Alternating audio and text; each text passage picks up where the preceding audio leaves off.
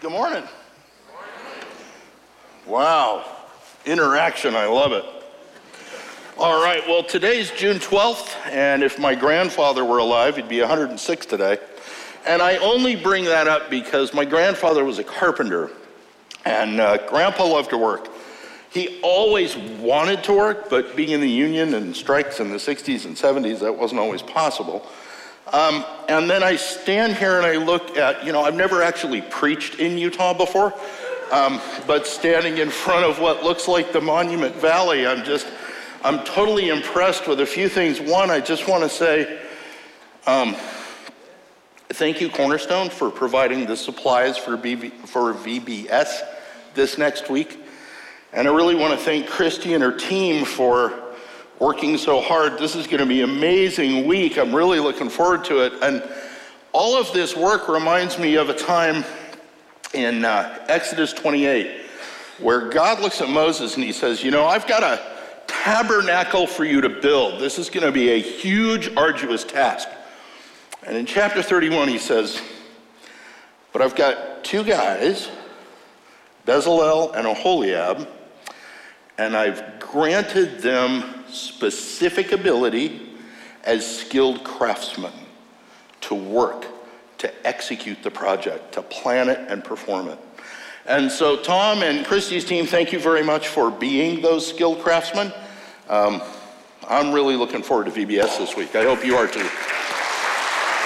Good, excellent. All right, we're gonna look at a bunch of things this morning.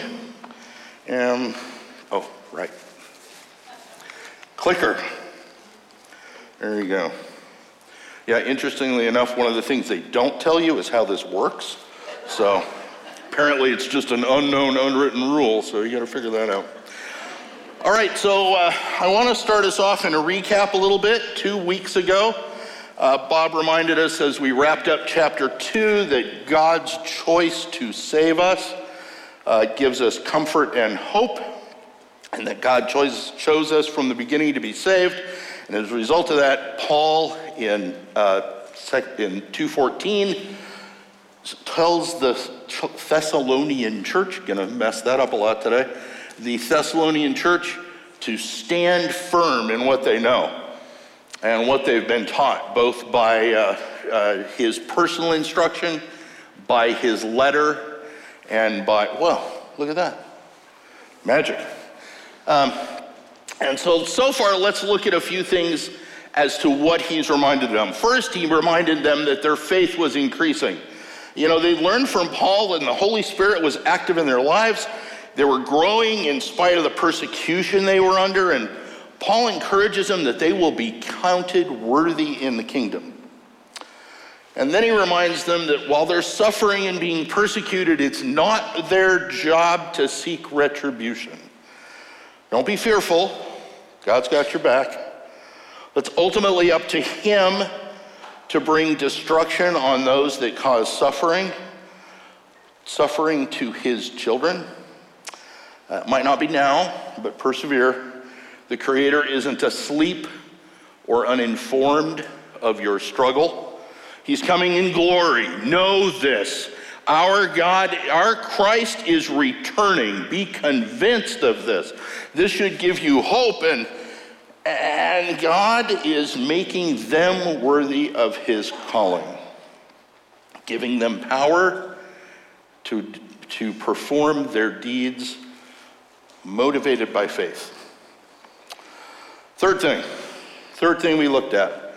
Paul says, look, some of you have been duped. You've been tricked into believing some teaching or letter that didn't come from us. Don't do that. You haven't missed the day of the Lord. Christ is coming in glory. Don't worry about it. There's a bunch of stuff that has to happen before the day of the Lord occurs. So remember, number 4, remember, stand firm. You were chosen by God. You stand firm in what you know to be true. You were selected. And last week, Mike reminded us, he spoke to the beginning of chapter 3, and that Paul models in his humility that he needs prayer.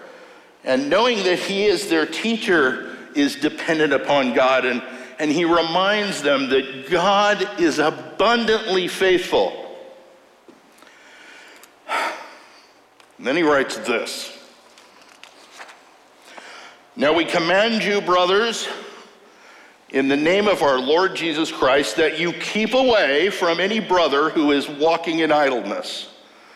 Other translations say is disorderly or leads an unruly life. Walking in idleness and not in accord with the tradition that you received from us. For you yourselves know how you ought to imitate us, because we were not idle or undisciplined when we were with you, nor did we eat anyone's bread without paying for it, but with toil and labor we worked night and day, that we might not be a burden to any of you.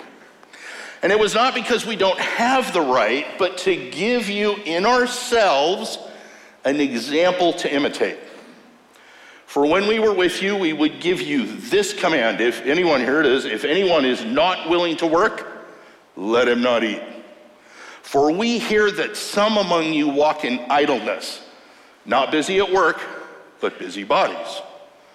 Now such persons we command and encourage in the Lord Jesus Christ to do their work quietly and to earn their own living. Easy, right? After all this encouragement, this is the bomb he drops. Okay, so before we get into looking at how we can understand the passage, I need to set some backgrounds for you and to our ideas about work, since that's one of the big focuses of this passage. Okay, so background. If we begin looking at this passage, as we should any passage, we should begin our understanding filtered through the concept of the story of God. And if we do that, we find a few things that should be particularly helpful in seeing what's going on here. And the very first thing that we see as the story opens is God in creation. The all-eternal one opens his story with work as the creator. And so in Genesis 2, we read this. Thus the heavens and earth were completed in all their vast array. And by the seventh day, God had finished the work he had been doing. So on the seventh day, he rested from all his work. Then God blessed the seventh day and made it holy, because on it he rested from all the work of creating that he had done. So certainly it seems from the very beginning, God's plan, even before sin entered the picture, was work. And because God in his omnipotence chose to work, once Adam's created, what's the very first thing he does with him? He calls him to work. He gives Adam an amazing and wonderful job in which he picks Adam up and he says, you know, the way you can best bring me glory is by living out this task. In Genesis 2:15, Scripture says in Genesis 2:15 that he puts Adam in the garden to work it and take care of it. And the only barrier he puts on Adam is, don't eat from that tree. That one, right there. Don't eat that. But please, enjoy the rest of the garden. Enjoy the rest of the garden. And so Scripture records what seems to be Adam's first task. Anybody know what that is? Name the animals. That's job one. And we learn that Eve was created, and we see the serpent then wreak havoc on the plan. Sin enters the world. God's plan is rejected for one of their own making. And part of the curse is that work, which apparently seemed easier and joyful, now becomes hard and frustrating because the ground is cursed by the sweat of your brow, which apparently wasn't an issue before sin. See, and this is the difficulty. See, we live in a post-fall reality. We live on this side of the serpent. And because of that, we lose sight of the fact that work was created for good, and it was a way to enjoy and participate in the provisions of God, and we forget that. And we forget what work looked like because we're after the fall. We forget that God worked in creating. He works to sustain life, and he works to redeem. These are kind of God's three main ways he works in creating and sustaining and redeeming. We seem to also forget, because we concentrate on Christ's ministry, that for 30 years he worked hard before that. So if God worked and Christ worked, and we know Christ was sinless, it seems to me there's something about work we should be paying attention to. See, in creation, work was good. And after the fall, work is hard and it gets corrupted by sin, which means it can lead to idolatry, and it's where we get our identity. And so instead of me being Elder Dan, I'm Dan the accountant. Somebody says, what do you do? Well, I'm an accountant. No, I'm a child of God, but accountant is the first thing that comes to mind. And so we end up finding our identity there. Our work is just, there's so much going on. There's selfishness, and some work is just flat out evil, and there's error and loss and waste and tension and pressure and unfairness.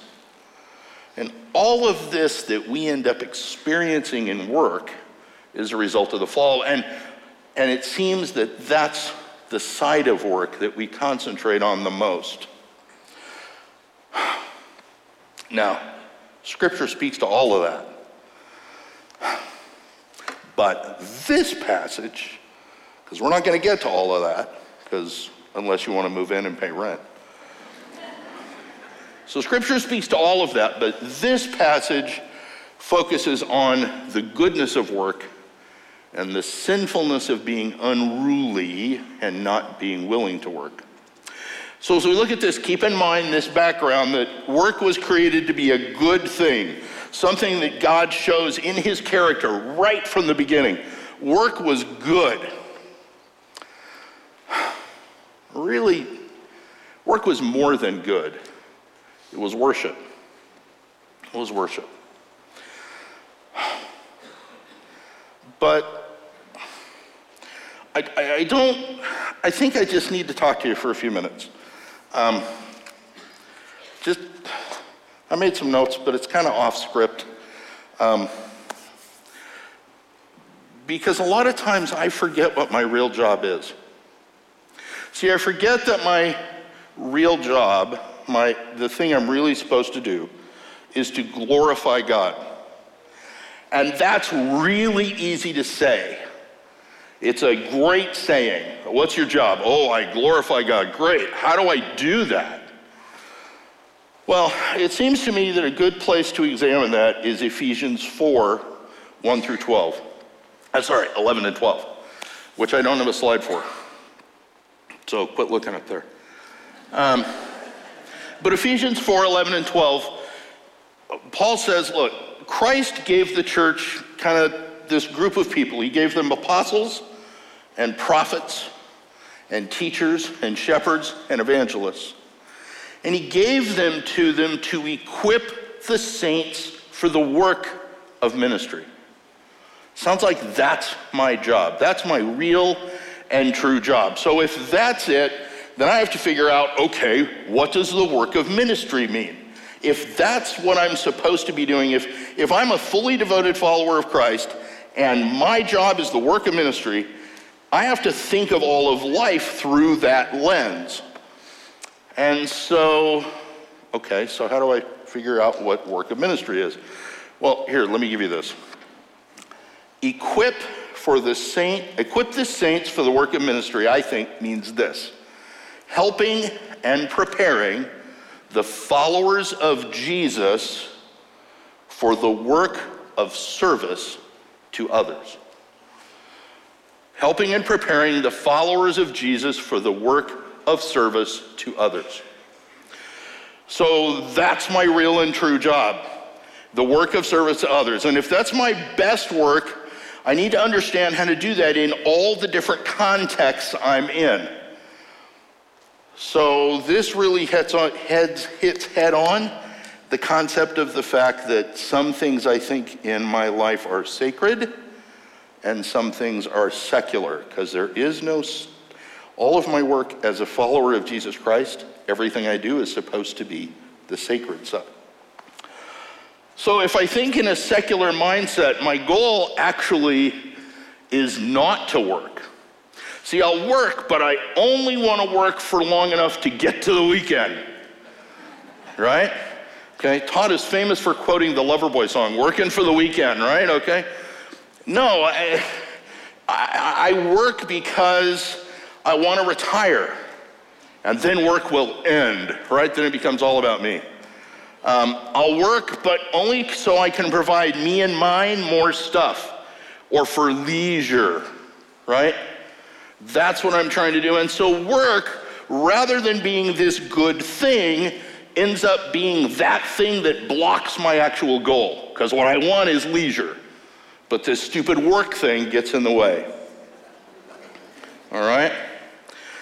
Now I gotta tell you, I gotta be honest, sometimes I get completely trapped into the secular mindset. I do. And if you're honest with me, you probably do too. It's been a hard week.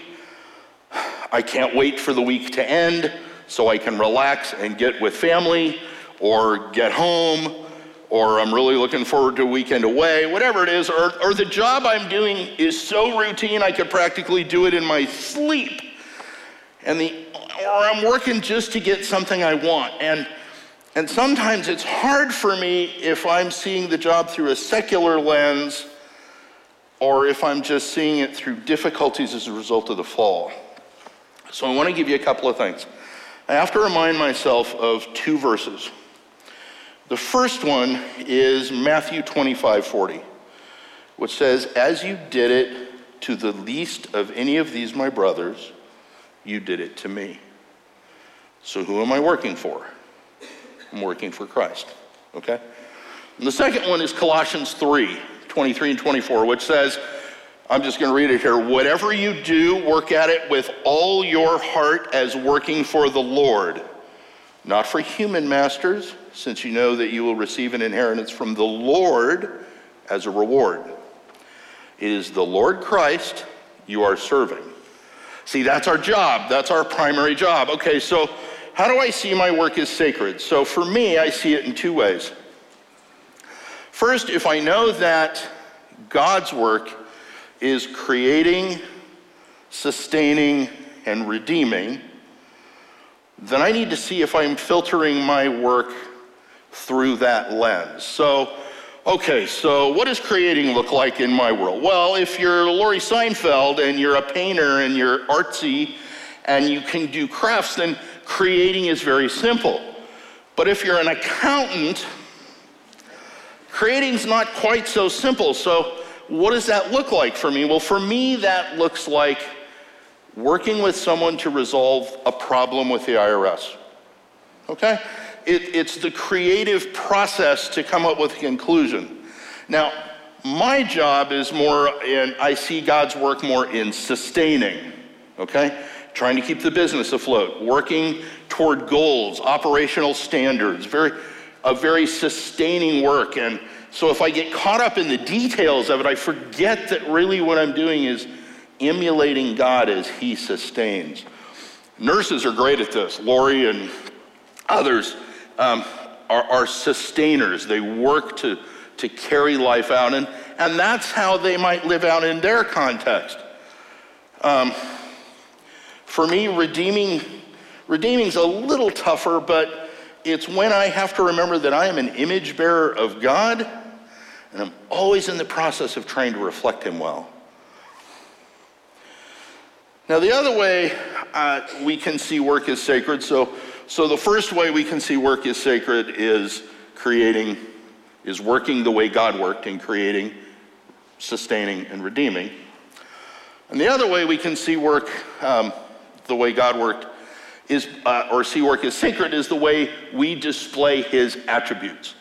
The attributes of our indwelling of the Holy Spirit. And so these are things like kindness and encouragement. You could be known at your workplace for integrity. For me, two of the ones that pop into mind are love and joy. I don't know why, they just kind of pop up that way.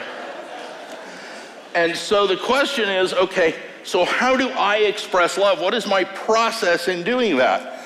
Well, a lot of times, one of the ways I love you, and some people are quite frankly afraid of it, is because I will ask you the hard question. I love you. I'm not going to let you dwell that way. Let's figure this out. Let's do that. And the joy side, well, figure that one out. I just kind of like to see fun in everything. I think God is the creator of that. But I really enjoy the fellowship of the body. I love that. So, sacred work is doing God's work after him, or displaying his attributes. Make sense? We good? I can't hear you at all. All right, good. All right, let's move on.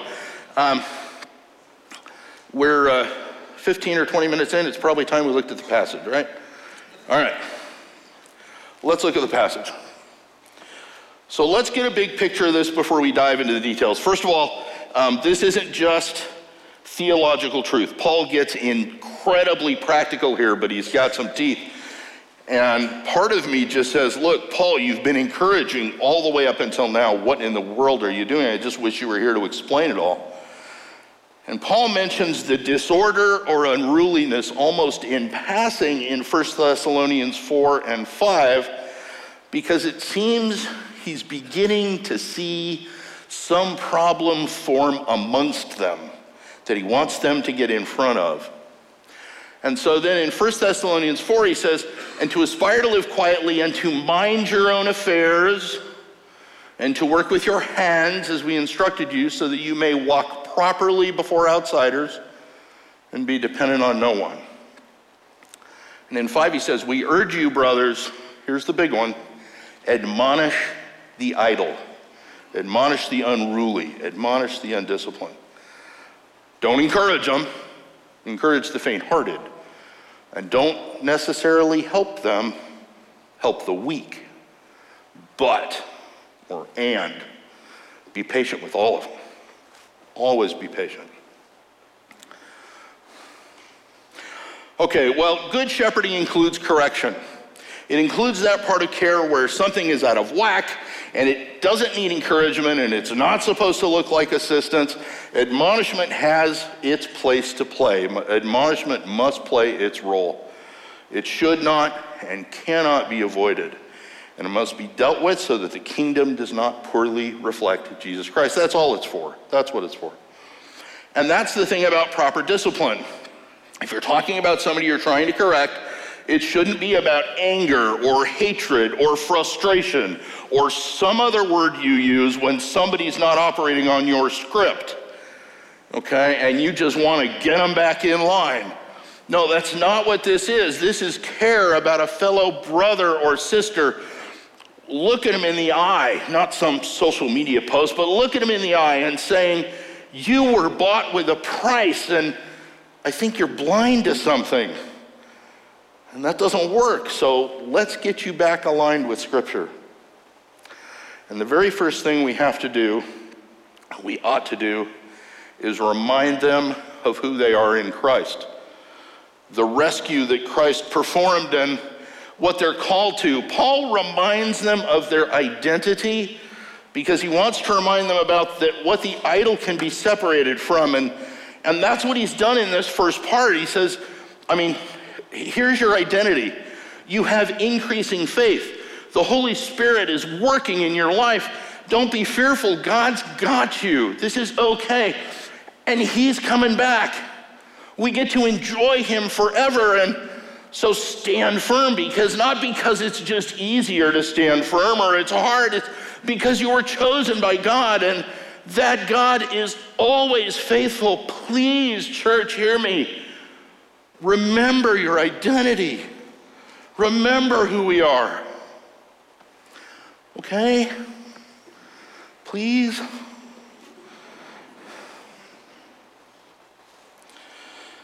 I wasn't going to go there, but I feel like I need to.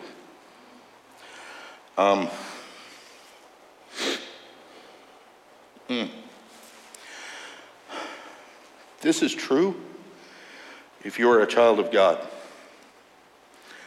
But if you are not a child of God, the only thing that's true for you on this slide is number 3. He's coming in glory.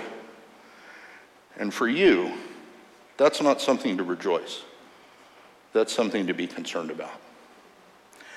Now, here's the thing. If you're looking at this saying, look, I don't know what this Christianity thing is.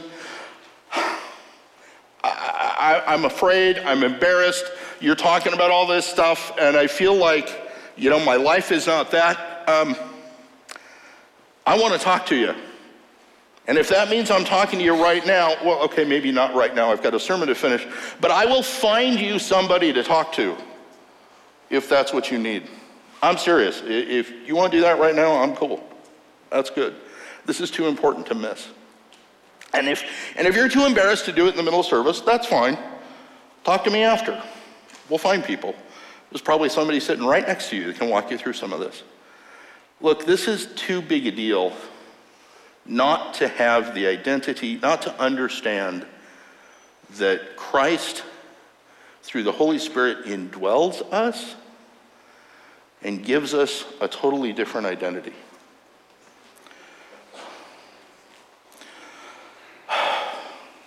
Okay. Yeah, we got time. Okay, so let's go through the passage in some detail. You ready? Here we go. And see if we can understand what the Holy Spirit through Paul is saying it, why he's saying it, because I know some of you are sitting out there and can hardly wait till Dan gets to the don't work, don't eat part of this sermon. I know it. You've got somebody you want to lay it on, and you're waiting for the tools to do it. Let me see if I can get you there. All right. So let's go back to the passage itself. Now we command you, brothers, in the name of our Lord Jesus Christ, that you keep away from any brother who's walking in idleness, and we talked about that already, disorderly, unruly, and not in accord with the tradition that you see from us, because you yourselves know how you ought to imitate us, because we were not idle when we were with you. So look at the actual command. First of all, who's it to? To the unruly ones? To the ones who are in discipline? No, it's not. It's to the ones who are not unruly. He's not talking specifically to the offenders about causing disorder. He's talking to the obedient ones about the offenders. And what does he say? Oh, he's forceful here. This is huge. We command you in the name of the Lord Jesus Christ. It is a command. He says that 3 times in this passage. He's not making some kind suggestion or urging some behavior. No, Paul brings as much force as he can. Command in the name of the Lord Jesus Christ. Paul is trying to reach them. Hey, you hear what I'm saying. You're still brothers. And so are the offenders, the disorderly. And so here in verse 6, Paul tells them to keep away from the ones who are, look at it, walking in idleness. Look, this isn't somebody who's taken a break from work. This separation is those who repeatedly, apparently what now seems to be a character trait in their own lives, more than just being in neutral and not going anywhere or doing anything. We'll see that in a few minutes, but there's an intentionality here. They're choosing to be idle and unruly. Let's compare a couple of verses. I want to show you something. Because Paul says, that's not what we did. For you remember, brothers, our labor and toil. We worked night and day that we might not be a burden to any of you in 2:9. And in 3:7 and 8, he says, just look at verse 8, nor did we eat anyone's bread without paying for it, but with toil and labor we worked night and day that we might not be a burden to any of you.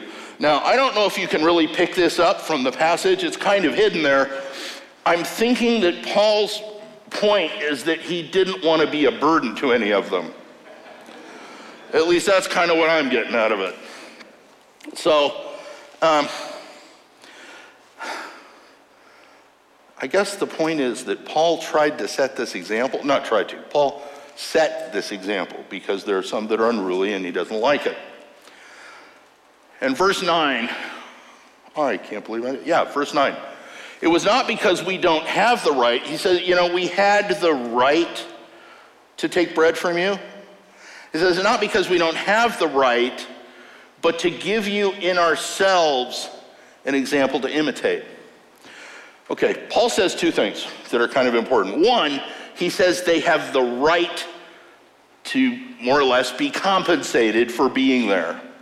Now, we're not going to go in depth here about why those who preach and teach the church have the absolute biblical right to be cared for by the church for their efforts. We've had other sermons and teaching on that already. I think it's something we need to be reminded of regularly. And so let me just say this briefly here. As a guy who doesn't get paid for that because I'm an accountant, this is important. We don't pay pastors and staff to be shepherds. Okay? We don't. Cornerstone Community Church does not pay its pastors or pay its shepherds to be shepherds. No, we pay them so that they're freed up from all the other cares and worries about that side so they can shepherd. See, there's a huge distinction. So if I say I'm paying you to be this shepherd, well, that's one thing. But if I say, no, I'm giving you money because there's stuff, I don't want you to have to worry about where to live. I don't want you to have to worry about food. I want those concerns taken care of, provided so that you can concentrate on equipping the saints for the work of ministry. I think that's important to understand. That's their primary job. That's the way they glorify God. That's how it's played out in their lives, and Scripture says they deserve that. But for this particular church, for this heavily persecuted church, Paul says, look, I don't want to take anything. I don't want you to have to do that because I don't want to give the people who aren't working an excuse for not working and taking from the church. So I'm going to do exactly the opposite of that. Okay? Okay. Wow, I'm all the way over here. Okay. All right, you hanging on? Here it comes. Here comes the don't work, don't eat piece. I know you're looking forward to it. Let's stop here for a minute. Let's talk about what it isn't. This passage gets taken out of context all the time. I just want to read verse 10 so we're all clear on what it actually says, and then we're going to talk about what we tend to make it say. For when we were with you, we would give you this command. If anyone is not willing to work, let him not eat. Okay, so here's how we translate it in our own heads. Look, we justify our lack of compassion for someone who's in crisis. We do all the analysis and problem solving in our heads, and we say, now, I know your problem. You just need to work harder. Or we, as judge and jury, we get to determine that the work they're doing doesn't quite rise to the level of real work. So yeah, I don't really have to get involved and help you on that one. Here's one of my favorites. Really, not that I ever heard this as a kid, which, quite frankly, I don't think I really ever did. But here's this one. If you don't do your homework, you don't get dinner. You don't work, you don't eat. Well, if you look at the passage, we have to look, that's not what this passage is about. If you look at what the verse actually says, it says, Paul says to keep away from any brother who's walking in idleness. They're still family, and therein lies the problem. See, the idle ones know their family, and they believe that brothers and sisters, probably properly submissive to the will of God and to his will, are to care for those in need. And there's a really significant truth in that, but they're milking it. And so Paul reminding him that he took no money from them does two things. First of all, he says, look, I didn't want to be a burden. And we've already talked about that. But reminding him of that puts his action, his example, in sharp contrast to what the idol are doing. The idol are saying, absolutely not. You support me, because that's what you're supposed to do. And Paul turned that whole thing on its head and said, no, that's not the way it works. Okay. Here's what Paul isn't saying. Paul isn't saying there's an issue with those not working, the ones that don't have a job, the ones that are incapacitated or older maybe, he's not looking down at legitimate needs and crises. And the truth is, the passage doesn't say don't work, don't eat. That's how we translate it. Okay, that's the flavor we add to it. The passage says, for those who are not willing to work, they've made a conscious choice not to examine the examples they have.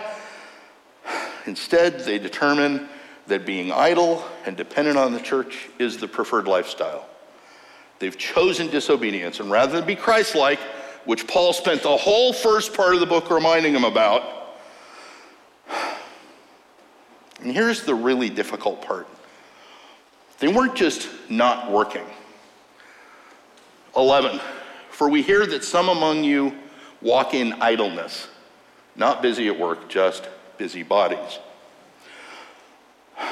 They interfered with the work of others. They were busy with their own intrusive activities. See, we no longer see them working side by side with the other believers to reflect the gospel for the unity and the mission of the Thessalonian church. In fact, they're charged with actually working against the body. So as I interpret this, the way I see it, I see these idle as intentionally refusing to care for themselves, hampering the work of ministry, the very thing we're called to, and therefore in desperate need of correction. Now, Todd's going to cover all the correction stuff next week, because if I do it, again, you'll end up paying rent. So they're causing disorder, and that has to stop. And so in 12, Paul concludes with this thought. Now, such persons we command and encourage in the Lord, Jesus Christ, to do their work quietly and to earn their own living. Well, this one's pretty simple. It's a command and an encouragement in the power of and the relationship with the Lord Jesus Christ. Do your work without grumbling, with thanksgiving. Earn your own living, and that way you can be of service to the rest of the body. In short, idleness is actually disorder of what God had created and modeled for us. That brings dishonor to Christ and his church, and it works to prevent the spread of the gospel. Don't do that. Now, next time, Todd's going to walk through the end of the book, and it all starts here. As for you, brothers, do not grow weary in doing good. Do good. Remember, work is sacred. Don't get in my way. Let me work. Let me work in ministry. That's what I should be doing. See, this whole passage is a command and encouragement for us to remember that through the blood and work of Jesus Christ and his desire for a relationship with us, that we are family. Work is good. It was created that way. But behaving as family brings him honor and shows the rest of the world what that love actually means in our own lives. So here's my encouragement. Let's reflect him well. God, thank you for this morning. Father, thank you for the opportunity that you provide to us to look into your word. Oh, God, I pray that we would filter everything through the fact that we are to bring you glory, that we are to work as you work, that we are to display your attributes, and God, that we would not hamper the work of ministry. Oh, Father, that we would not get in the way, that we would work along with your Spirit in the direction you've asked us to. Father, thank you for this place. Thank you for this church, this expression, this local expression of your bride. Oh God, thank you for Cornerstone, for the people that you've put here. God, may we all work together to bring you glory and honor. In your name, amen.